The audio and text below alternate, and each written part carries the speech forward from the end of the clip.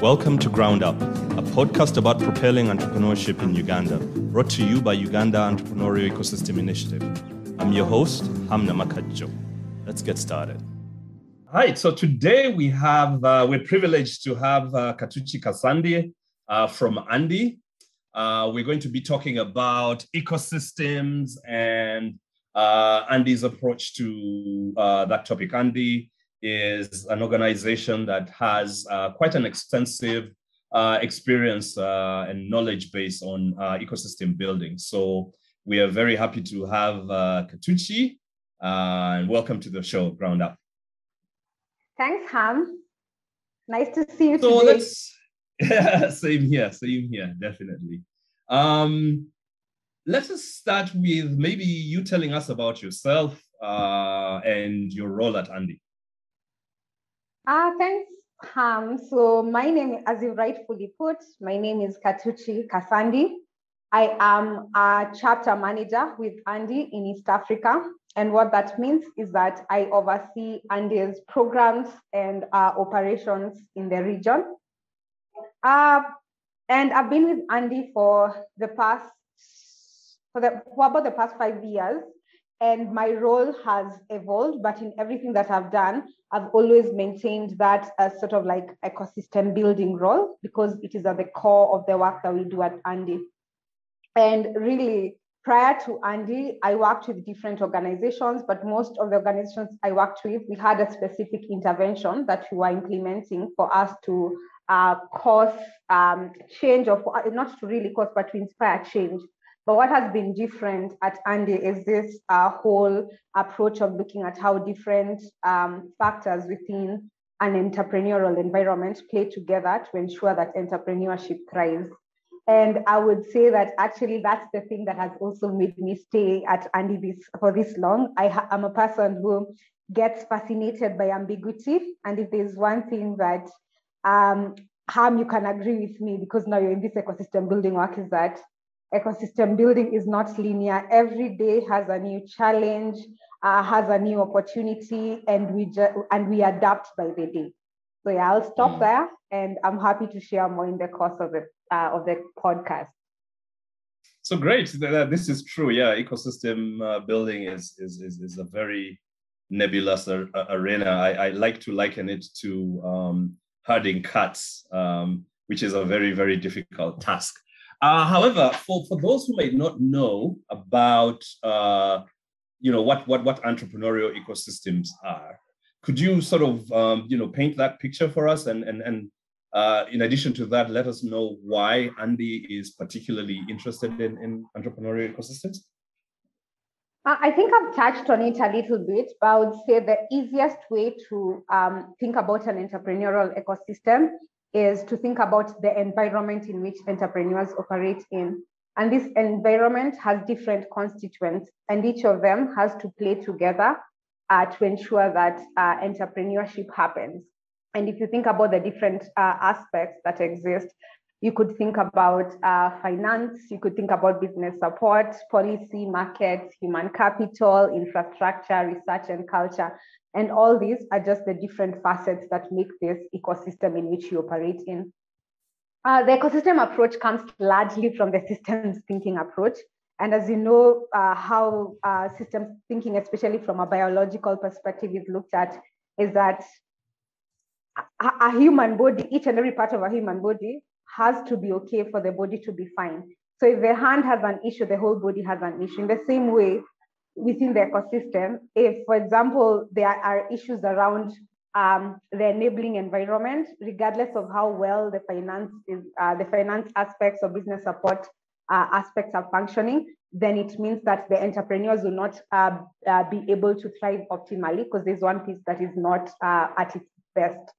So to your second part, which you basically just wanted to understand why ANDE is interested in this, I think, or I believe that at ANDE, given the kind of businesses that we do support, really those ones that are opportunistic based, they're very growth oriented, we believe that the environment in which these entrepreneurs operate in has a direct or indirect impact on whether the entrepreneur thrives or not. So for us, we are focused, we are embedded, we have centered all our energy to ensure that all those different facets actually do happen for this growth-oriented, opportunistic-based entrepreneur to actually get the support that they need to thrive.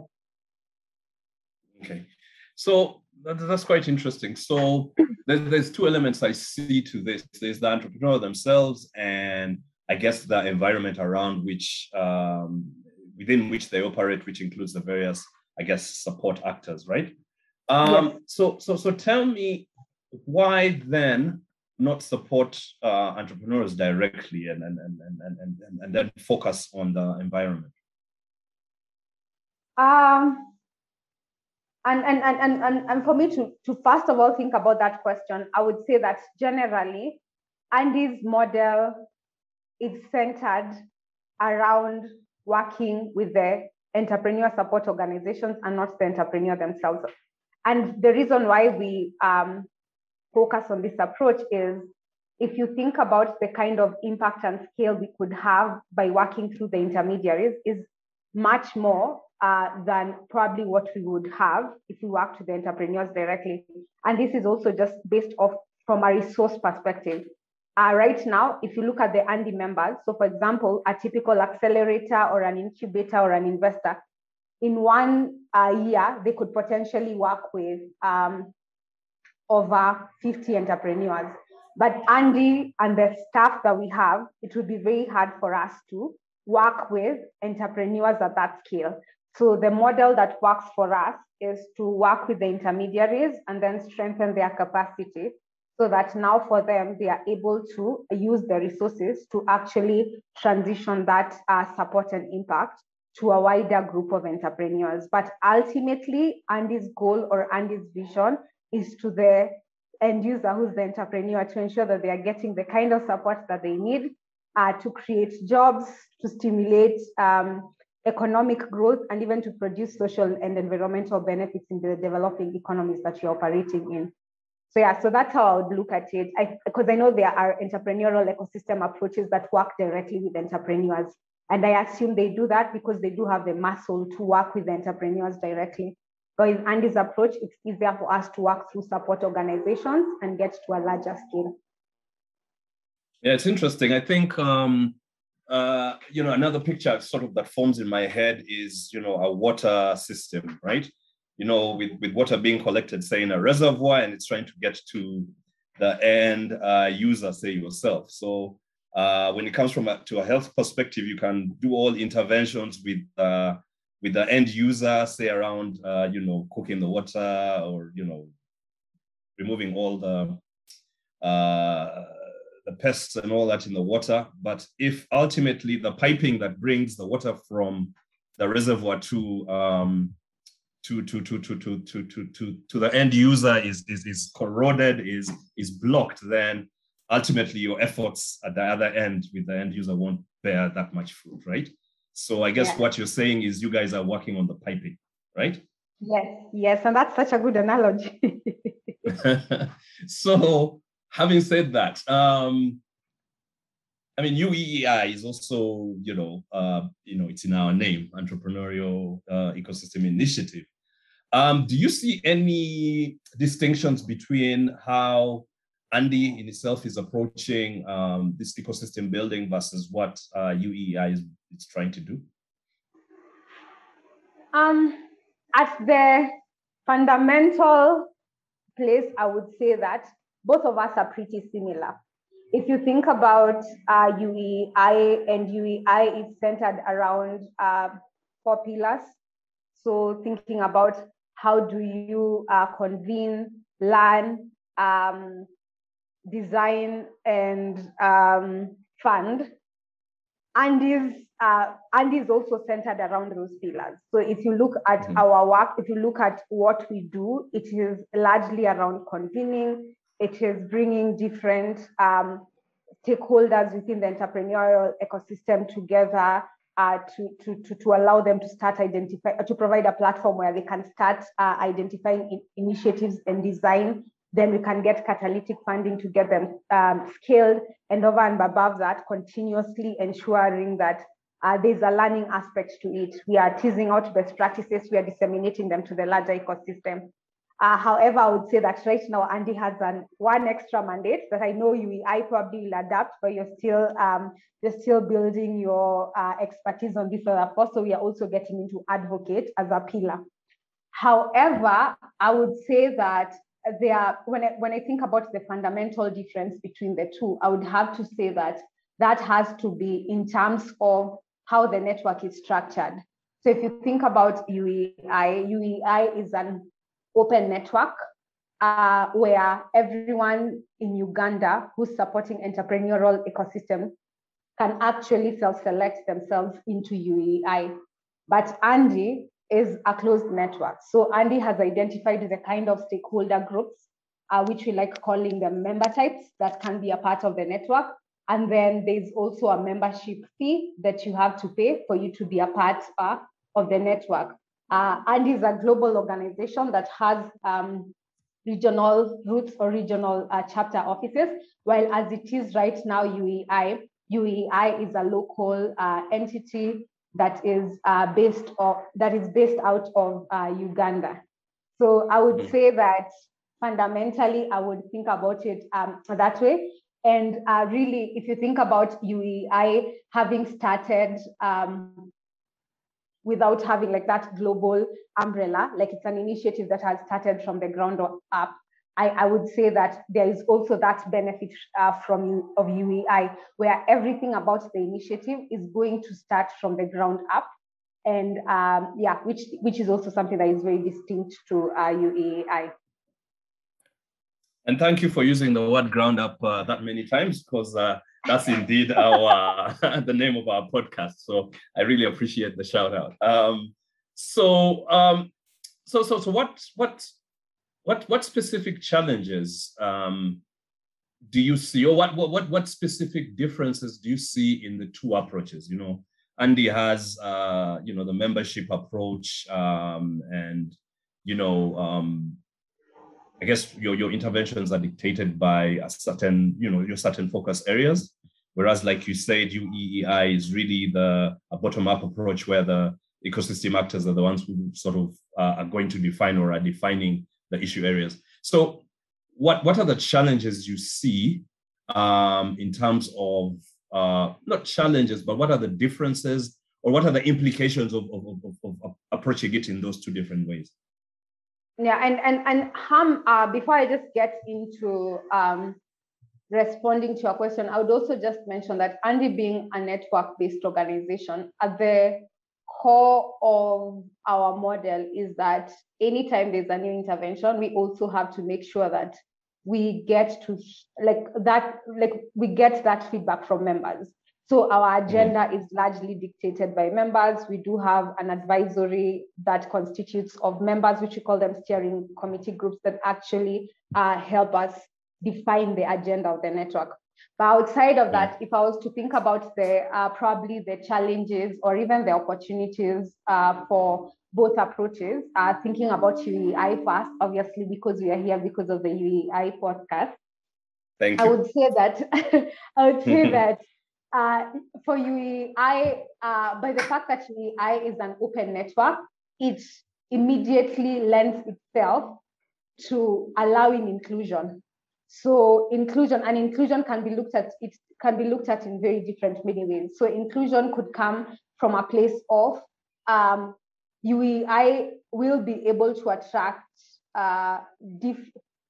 players that probably are even beyond the different ANDE member types. So like a local government is not an ANDE member type, but that's an entity that for UEEI, as long as they're supporting entrepreneurs, they actually have the opportunity to engage them.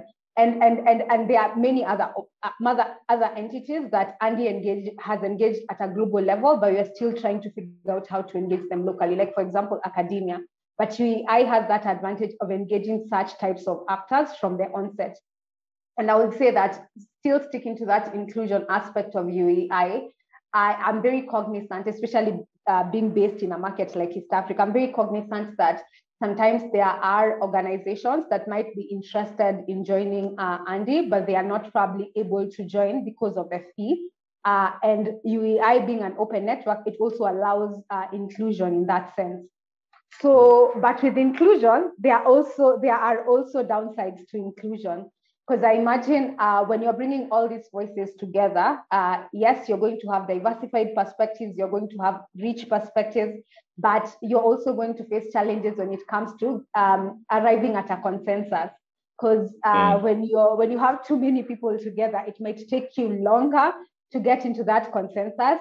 But I actually believe that in the long term, having those different diversified perspectives, no matter how long it takes you to find a place where you have actually defined what is that unifying factor, this model will become probably more sustainable. Right now, you're saying probably because it's a model that ANDE hasn't tested and you are testing it. So the vision is that it could become more sustainable than any other method.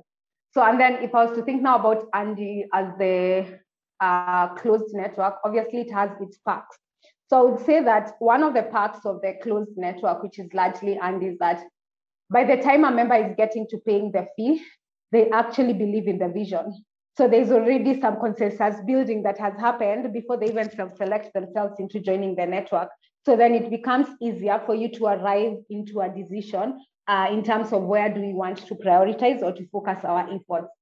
And then again, related to just that, having like that membership fee, I actually believe there are aspects of accountability that comes with that.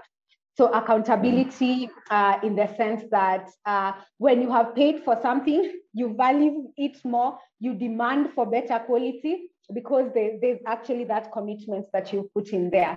So that would be a second thing that I would mention there. And then I would say that right now, as you're getting a lot more into ecosystem building, as you're getting a lot more into network development, we are realizing that some of the frameworks that already exist that support us with doing this work. So for example, social network analysis already would work best with a network that has a boundary. So, and let me explain that a little bit more. So when you're doing a social network analysis, which we will talk about it a little bit later, where you're trying to understand what are some of the connections that exist within a group of people, where are the weaknesses, where are the strengths, so that you can work towards building connections, then it means that you want to have a set out group of people that are coming to meet periodically so that you can track if there is any improvements in terms of how they are connecting, how they are collaborating. In an open network, there could be a situation where you tend to get newer people coming into the network every so often. However, like with a place where there's a closed network and it's bound in terms of the time, so ANDE's membership is 1 year, then members are locked into that engagement for 1 year. So if you want to track their relationship or their connections together, you actually do have a set period of time that you could do that. However, I think for us, when it comes to UEEI, the opportunity still lies in, and Ham, I think you can speak more to this than I am, that we ultimately envision where we will move into the broader group, into smaller groups that are structured around specific issue areas. And when that happens, hopefully then that becomes the boundary that is set to allow us to be able to utilize some of these frameworks. So for us, we do not see like that open network as a challenge, but we already are thinking about how can we work with what we have and still ensure that we are providing value and we are still providing opportunity for members to connect and track that connection over a period of time. So I would say in terms of the advantages of a closed network, I would look at it from that way. But at the basis or at the foundation of what would be a disadvantage, it would be the exclusion factor. Yeah, because it's not everyone that would probably afford the cost. And then we do have set out member tiers. Obviously, I know even as a network right now, we are working to even rethink about for tiers that are not a part of the network, how can we still ensure that we engage them And in the past, we've done this through like some open activities, open events that still bring together members that are not part of the network. But I know there's still a component of exclusion when you have a closed network. Great. So yeah, that aspect of inclusion is very important indeed. In our preliminary sort of engagement with the ecosystem, we are hearing more and more people asking for inclusion. For example, entrepreneurs sometimes feel that they're not a part of the process of designing, interventions that are seemingly made for them or are going to affect them. Then you also have smaller, support organizations which sometimes feel they do not have a voice when these designs or this support is being created for the ecosystem. So I think inclusion is a very key aspect for UEEI. Now, you did mention something about building connections, and I know we're going to talk about social network analysis later, dive into that. But that's an important point because it might not be very obvious why you're trying to build connections. So from your perspective, why is this something that you're tracking? Why is it important to build connections between the ecosystem actors? I would say that, first of all, for someone who's new into this ecosystem building, network development, they will wonder why we are consistently moving from ecosystem building to network development. But I would say, based off my experience, if you look at one of the models that has really been tried when it comes to ecosystem building is to use a network approach. So you will realize that in a lot of markets where we have networks sometimes are actually able to be perceived as neutral because they are not doing direct program implementation with entrepreneurs, and therefore they are probably one step up the ecosystem. And right now, even in East Africa, we are seeing that networks have sort of like become the channel to do ecosystem building work. So when we started, we mentioned that an entrepreneurial ecosystem has different dimensions. So whether that's policy, whether that's finance, business support, and within those different dimensions, there are different kind of players. And the reason why at ANDE we do the work that we do, at UEEI we probably do the work that we do, is because that in all these markets, we've found out that there tends to be a lot of silos between these different stakeholder types. Therefore, there needs to be someone who their day-to-day work is actually to think about what are the best ways to ensure that we start connecting the dots between the ecosystem. Because as we said, that for the entrepreneurs to thrive, all these different parts have to be somehow speaking to each other. And if they are not, then it means that there might be one function or two functions that are not working, or they are not connected to understand how their work connects with these other people. So the network coordinators, ecosystem builders, they exist to fill that space where they wake up, they sleep, they dream, they think about what is it that we need to ensure that, for example, corporates are speaking with small and growing businesses, or governments are speaking to academia. And as you're doing that as a network builder or as a network developer or an ecosystem builder, you also want to make sure that actually you are making progress. Like where you started is not where you stagnated. And one of the tools that now has come to light that allows us to actually keep track of are the connections happening, are the collaborations happening, is this thing that we are talking about, social network analysis.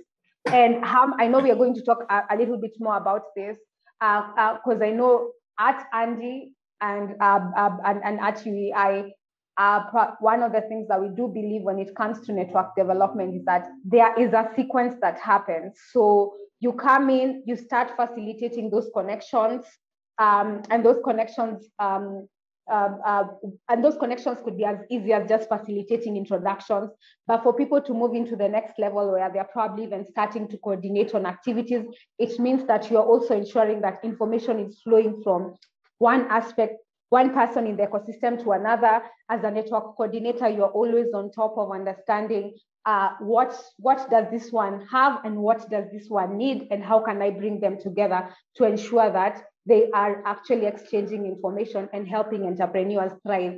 And then once you get to that well-coordinated ecosystem or well-coordinated network is when now the collaborations will start happening. And then it is these collaborations that will allow us to create the kind of impact that we want to create for entrepreneurs. So if we are just sitting still and not tracking whether the connections are happening, then it means that we will not get to a place where we have a base where collaborations could start happening, because that's the place where networks start having impact. If we don't get to that, then basically we are not, we might have some initial outcomes so that people are getting information, but we want to just move from information to action, and action has to be facilitated by getting to that level where there's deep trust, and now people are even willing to collaborate on projects. So yeah. Great. That sounds like, that reminds me of what the Kaufman Foundation, which is one of the leading sort of, I guess, thought leaders in the ecosystem building space, talks about innovation really thriving in dense networks. So from that perspective, then, building connections becomes very important, because when the denser the networks are, the more connected people are, the more they can exchange information, like you said, the more they can start collaborating. And that's when innovation solutions, both at the entrepreneurial level, happen in terms of the products they'll start pushing out. But also on the support side, if the various actors are working together, exchanging information and collaborating, then there'll be innovation in safe, access to finance and things like that. So thank you for that. So moving on a bit. So given that this approach focuses on actors rather than directly supporting the entrepreneurs themselves, right? What could be sort of the leverage points for creating interventions? What areas, I guess, what are the, if you think about, weaknesses and strengths, what are those? Obviously, when we come with interventions, we're trying to fix sort of the weak points and also accentuate the strong points, right? So what are those points, both the strength points or the weak points, where if you intervened, that have that much more impact than if you intervened elsewhere? I don't know if that question is clear. Yeah, the question makes sense, Ham, and I'll start answering this question, and I'll pass it to you. And the reason why I'm thinking of, and the reason why I'm taking this approach is because now that we are no longer traveling, now that we have you on board, I'm not doing as much work as I used to do in Uganda when I was the ANDE lead for Uganda. Now we do have you who's taking up a lot of this work. So as of the time when we were doing the UEEI phase 1, I would say that one of the biggest challenges that was identified through conversations with various actors in the ecosystem was the enabling environment piece, so the policy piece. That was the biggest weakness, and specifically looking at the tax administration and the tax burden. And all these had huge implications, either in terms of how businesses were growing, and obviously in terms of the kind of value, in terms of revenue that comes back to the government. So, and I would want to hear if that's still the main challenge. And closely followed, closely after that was the second challenge. The second main challenge was around finance. And when we talk about access to finance, we were looking at a lot of the businesses that were interviewed, or a lot of the interviewers were working with, were at the place where they were experiencing moderate growth. And with that moderate growth, they had gotten into a space where either the capital that was available versus what they needed in the market, there was a mismatch between those two. Or there was also this huge source of financing that they hadn't explored as much, which is local financial institutions, e.g. banks. But with banks, there were issues around the interest rates, the high collateral required, the kind of procedures that businesses needed to follow for them to access financing. So as of the time we were doing the work, those were the two main sort of like weak points in the ecosystem. And if interventions were designed to actually help support either with tax burden, tax administration, and some of it could even just be an education component. Or if there are interventions that were designed around ensuring that there's a match between the demand and supply of capital for moderate growth SGPs, or even unlocking ways to unlock access to finance through the banks, that would be something that would be very beneficial to the ecosystem. However, as I mentioned earlier, I know that COVID has happened, a lot has changed. So from my side, I'd also be interested in understanding, like from your side, what are some of those weaknesses in the ecosystem, which if strengthened would actually unlock a lot of value for entrepreneurs that are operating in Uganda? Yes, I think so we've had various engagements with the different stakeholders or ecosystem actors. As you know, we've had a series of convenings around this topic that is leading to formation of working groups within which those interventions will be designed. So the two prevalent by far, actually, the main thing was the second one. The main issue or challenge was the second one you mentioned, which was access to finance. And access to finance there are very many reasons why access to finance is a problem.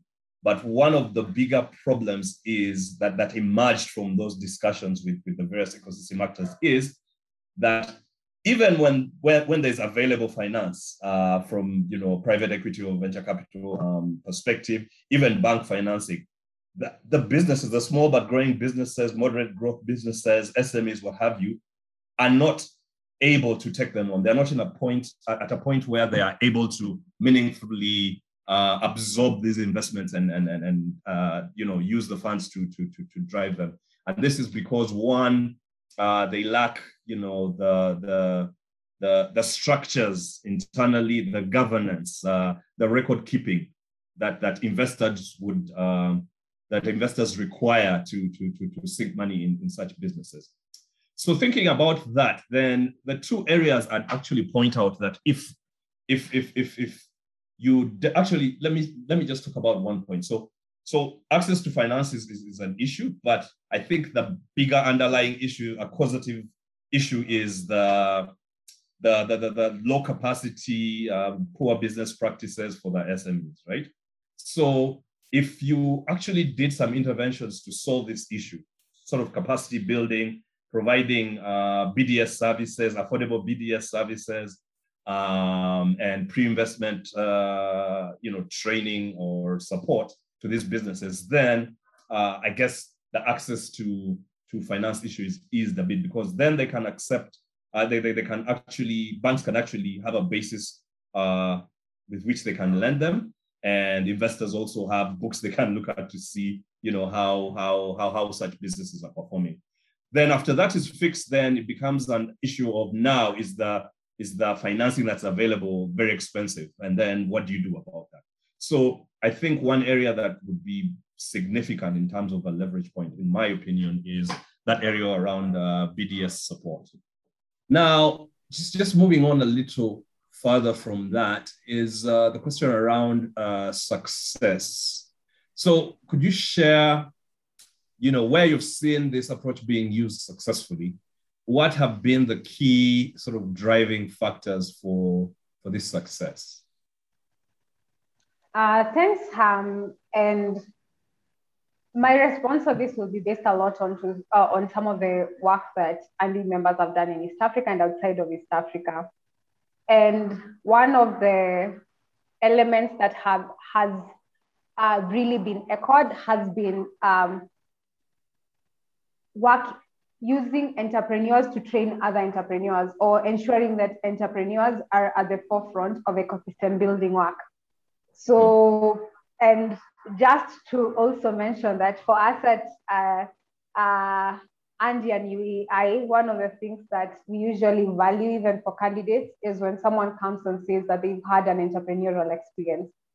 And I know, like with Ham, we have Ham who's co-founded a couple of businesses in Uganda. We know, right?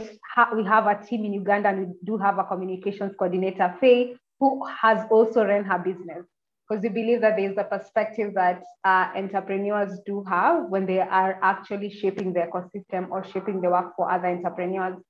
One of our members, they're called Endeavor. They did, through the Endeavor Insights, they did this report where they were comparing entrepreneurship ecosystems, looking at a town in India and looking at Nairobi in Kenya.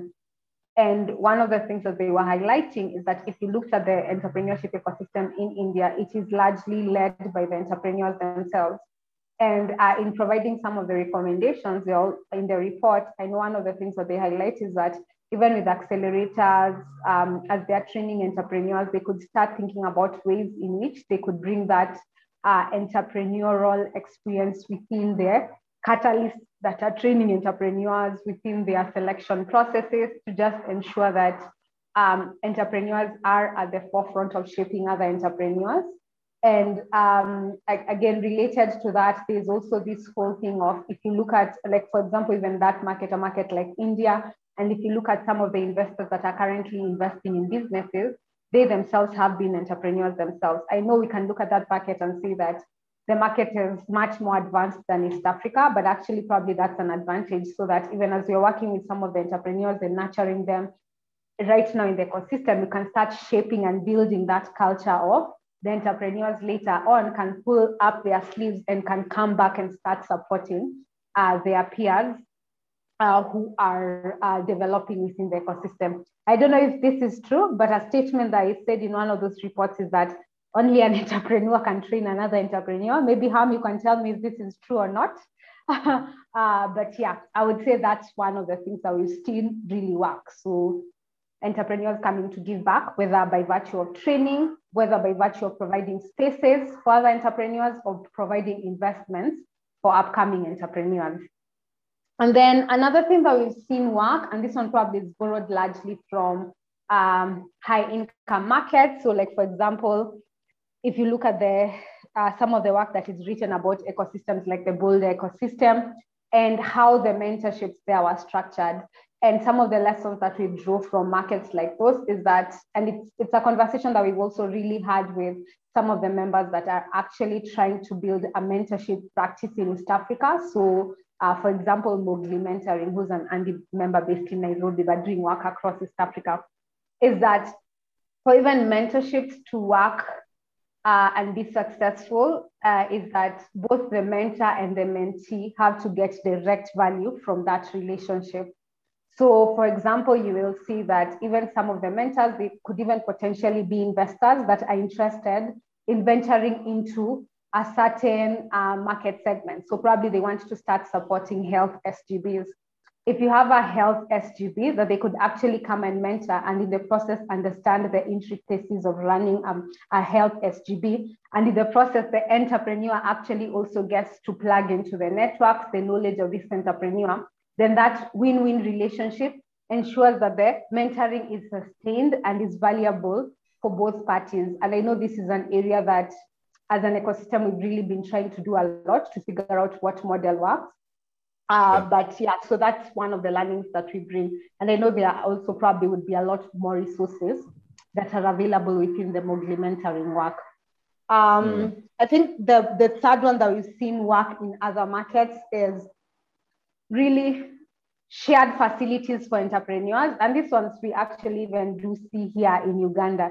And I know Ham, like in Uganda, there's an interesting example with Curad. If you want to get in a little bit more into that and speak about how those shared facilities actually are coming in to support other entrepreneurs, I think that would be very valuable given that this is a UEI. So UEI podcast, do you want to get into that?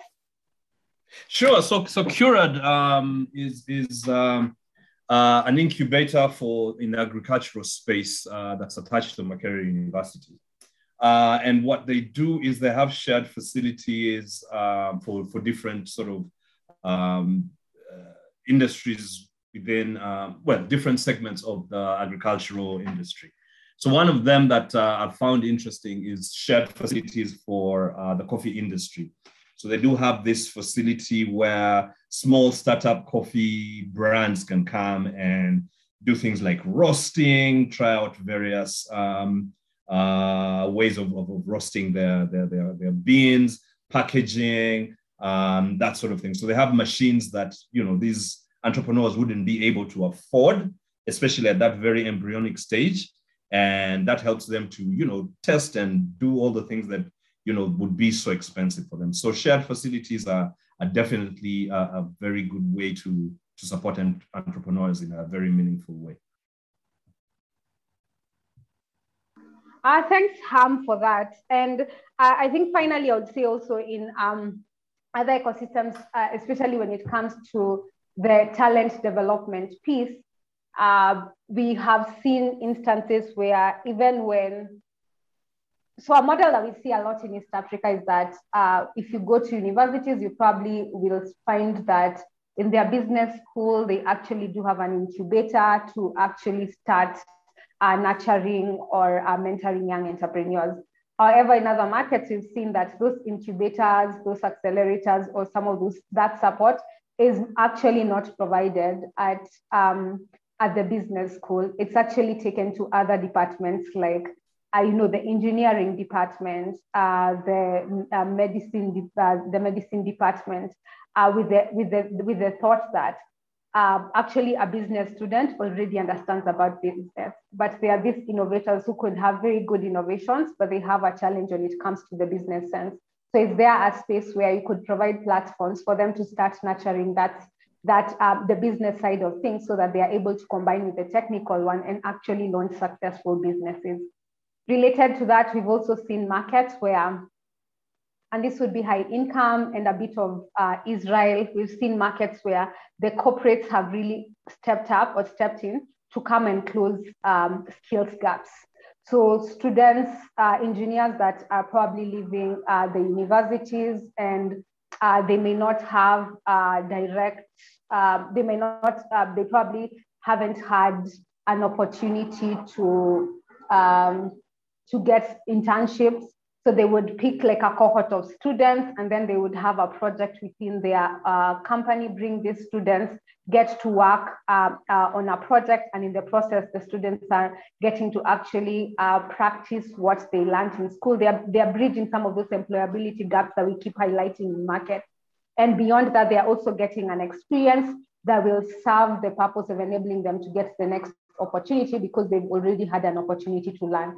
So if we could start seeing some of those opportunities emerging in the ecosystems that we operate in. So corporates being at the center stage of providing opportunities for our young graduates to actually, especially young graduates that need to polish up on their technical skills, and maybe the infrastructure may not be may not develop as much outside of some of those corporates R&D departments.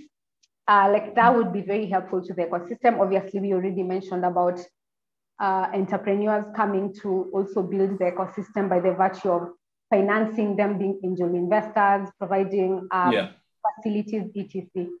So yeah, quite interesting. I think also that it's quite intriguing that the area around corporates being involved in also building the ecosystem, and so the capacity building is and provision of expertise or building expertise is one way, but another way I have heard people mention it is access to markets for this SGB. So if these corporates can have active policies that say, a percentage of our procurement is going to go to small but growing businesses, then that would help greatly. And I think we have seen this happening in other markets.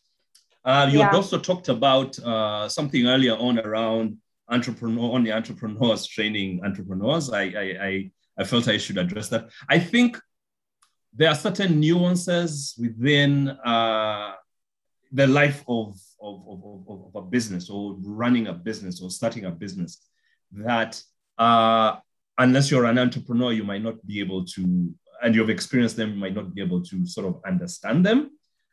So it definitely helps when someone has had that actual experience. It gives you a deeper appreciation of some of the things that entrepreneurs go through. So I hear your point around, using entrepreneurs to be central in trying to fix some of these things and contribute to building the ecosystem. So one thing, I think we probably could sort of shift gears right now. So in every intervention, you need to be able to measure success, right? So, I mean, when we're taking an ecosystem approach to building the ecosystem, we are developing some interventions, and we want to be able to be sure that the efforts we're putting in are actually bearing fruit, right? On the other end, or 6 months, 1 month, 1 year down the road, what have you. So, how do you approach measuring success of ecosystems within ANDE? I would say that at ANDE, there are different tools that we have leveraged. But even as I say that, I would say that this is a field that is still being built. And probably later on, we will mention some of the resources that are available, even some of them from funders that have actually supported UEEI. And one of the tools that we've used to just be able to measure the success of an ecosystem has been entrepreneurial ecosystem snapshots. And for those who are not familiar with this, they're usually, as it says, a snapshot of the ecosystem at a particular point in time. And they really just help us, they provide data about the financial and non-financial support that is available to small and growing businesses within a particular locality. In an ideal world, I don't think we've done this yet at ANDE, but in an ideal world, actually we've done in the South African market. In an ideal world, for snapshots to actually be relevant, we'd want to have a snapshot of different points in time so that we can actually be able to see how the ecosystem is shifting in different points in time, to see if there are more players who have left, who have joined, is the support becoming more specialized, etc. So that's one. And then secondly, there are, so like in Uganda specifically, we have done a diagnostic assessment. But the whole point of a diagnostic assessment is that you want to have a baseline data, and then you want to be periodically collecting that data to see how the ecosystem is shifting. So in 2018, we had the UEEI phase 1 assessment. We did surveys with a couple of players, key informant interviews, we reviewed literature. And now the ideal situation will be for us to come back after a period of time and check how the ecosystem has shifted across all those different variables that we checked, whether that was with regards to policies, financing, connections, etc., so that we can see the kind of work and we are doing and other players are doing is actually shifting the ecosystem. Earlier on, we said that at the core of ecosystem building is network development. We use like the network approach to allow us to enable us to start closing the silos, the gaps between different partners. And with that Sorry to interrupt. That network development approach has been thrown around a bit. Yeah. Do you mind going a little deeper into what exactly that is? Yes. So the network development approach, I would say at the basis of it, it looks at network development from a place of initially, when you are bringing together people, the initial work that you're doing as the network coordinator is that you are starting to facilitate connections between people. And as you're facilitating those, maybe let me backtrack to get a bit. You're starting to convene people together to just build trust before you even start facilitating connections. And when people are at a place where they are actually, they've actually built trust, then you start identifying as the person who's weaving that network, what are some of the ways, as I mentioned earlier, what does stakeholder A want, what does stakeholder B want, and how can I ensure that they are talking? So you start just that immediate connections, you're introducing people to each other, you are ensuring that if one needs something and the other one has, you're connecting them together. And as the network coordinator, you are the forefront of ensuring you're trying to understand everything that is happening within the network so that you actually have the right information on who to connect. And then after some time, you actually move from that. And then you start seeing that the trust will have been built. There's a lot of information that is being shared and is flowing. And therefore, automatically, people actually, even without you, start sharing even these collaborative opportunities where now there's a proposal, can we bid together to actually ensuring we are closing these gaps around the mismatch between demand and supply for capital. And it's at that place where that level of collaboration is happening, then we start seeing actually initiatives emerging that are causing change in terms of increasing capital for providing the right capital for businesses, providing the right kind of talent and information to businesses, amongst others. So I don't know if that explains like that whole thing of like moving the network and developing it across different stages. And I have to mention that it's not a linear approach. We are mentioning it linearly because that's the easiest way to understand, but some aspects could happen faster than others, or the rotation, or they could come back full circle. But typically that's what we mean when you're talking about network development as part of the ecosystem building work. Okay, I get it from perspective. So the network is basically you're bringing together various entities, various people around a shared purpose or around a shared issue. And then the idea would be figuring out ways to tackle this issue. So you're saying that initially you have to help them build trust amongst each other by connecting them, giving them spaces to convene, and then enabling with introduction and all that, enabling them to talk to each other, hopefully to tease out collaboration areas. And then that's where the beauty of solutions and everything comes from. Got it. Perfect. So you are still talking about measurement. So you are starting to get into measuring these connections. I thought it would be important to first understand why we're connecting to begin with. Okay. So one of the ways in which these connections have typically been measured is using the social network analysis.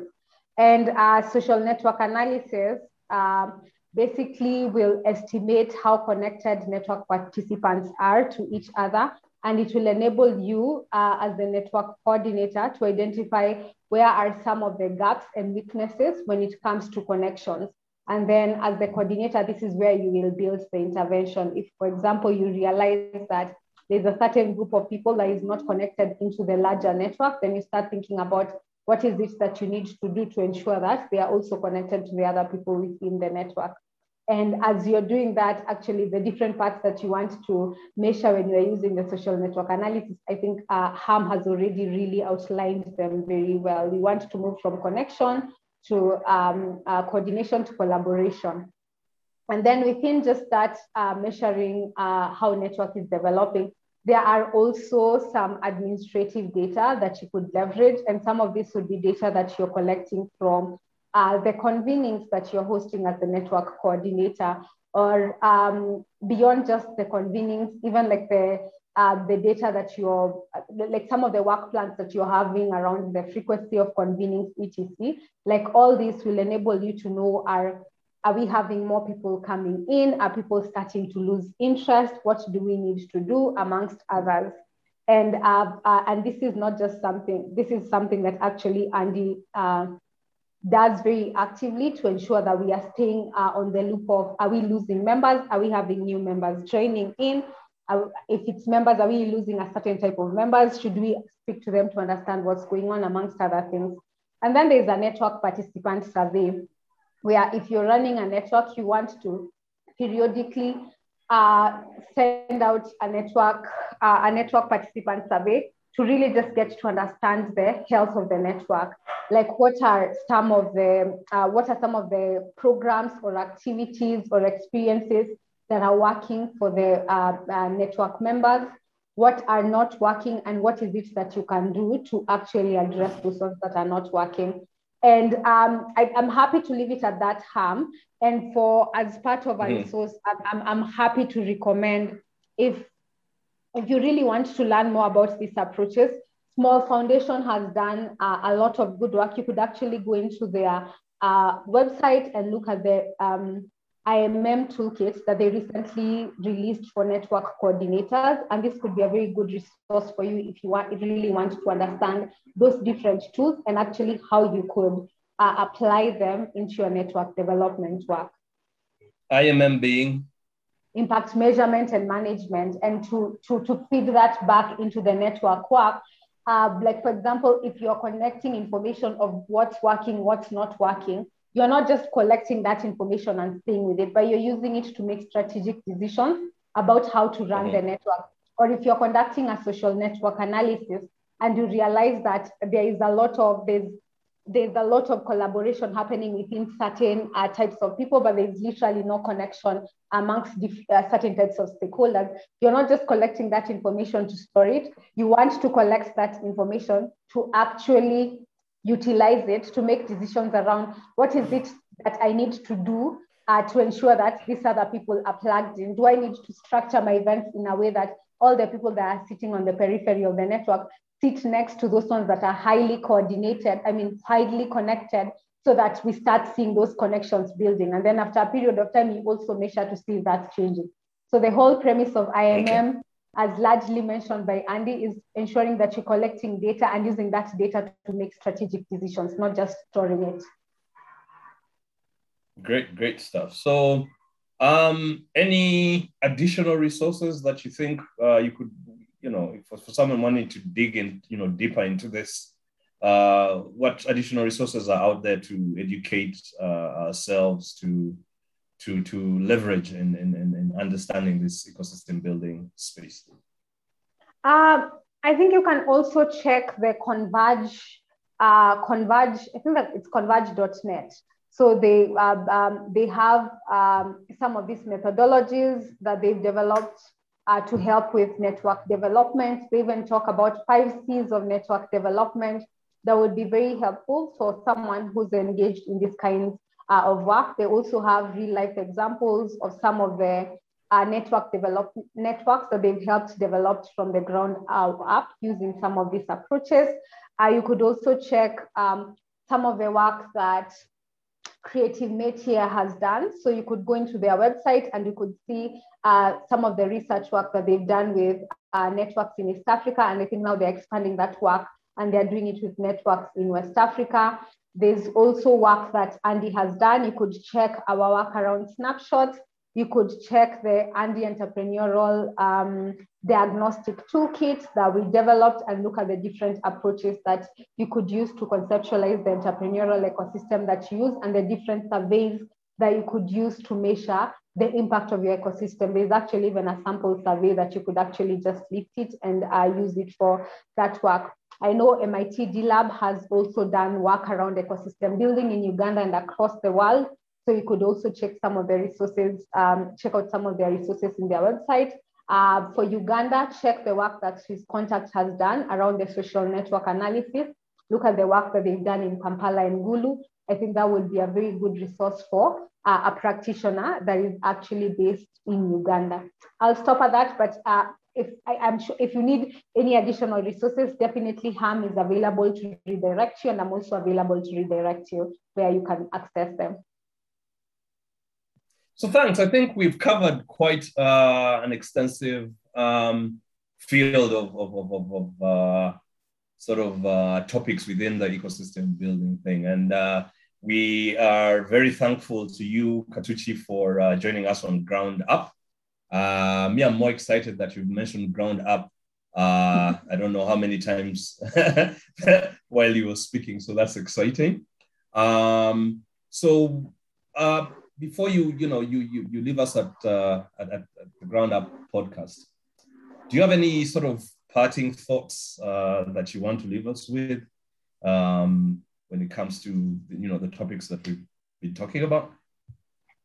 Yes, the one thing that I'll mention is ecosystem building. As I mentioned earlier, it can be perceived that it can be difficult. It can be hard because you figure a lot of these things you figure out as you are actually doing it. And this is the time where we are starting to really churn out resources to support ecosystem builders with their work. But I would want to, for anyone who's doing ecosystem building work and they are experiencing the challenges and the difficulties, I'd like to leave them with a quote from one of my biggest role model, who's Wangari Maathai, where she says that there are opportunities even in the most difficult moments. So even as you're doing this work, just think about where do the opportunities lie and focus a lot more on that as opposed to the many other challenges that would come with the work. And with that, thank you, Ham. And I look forward to just engaging with the ground up going forward. Thank you very much, Khatuchi Khasandi from ANDE. Thank you very much.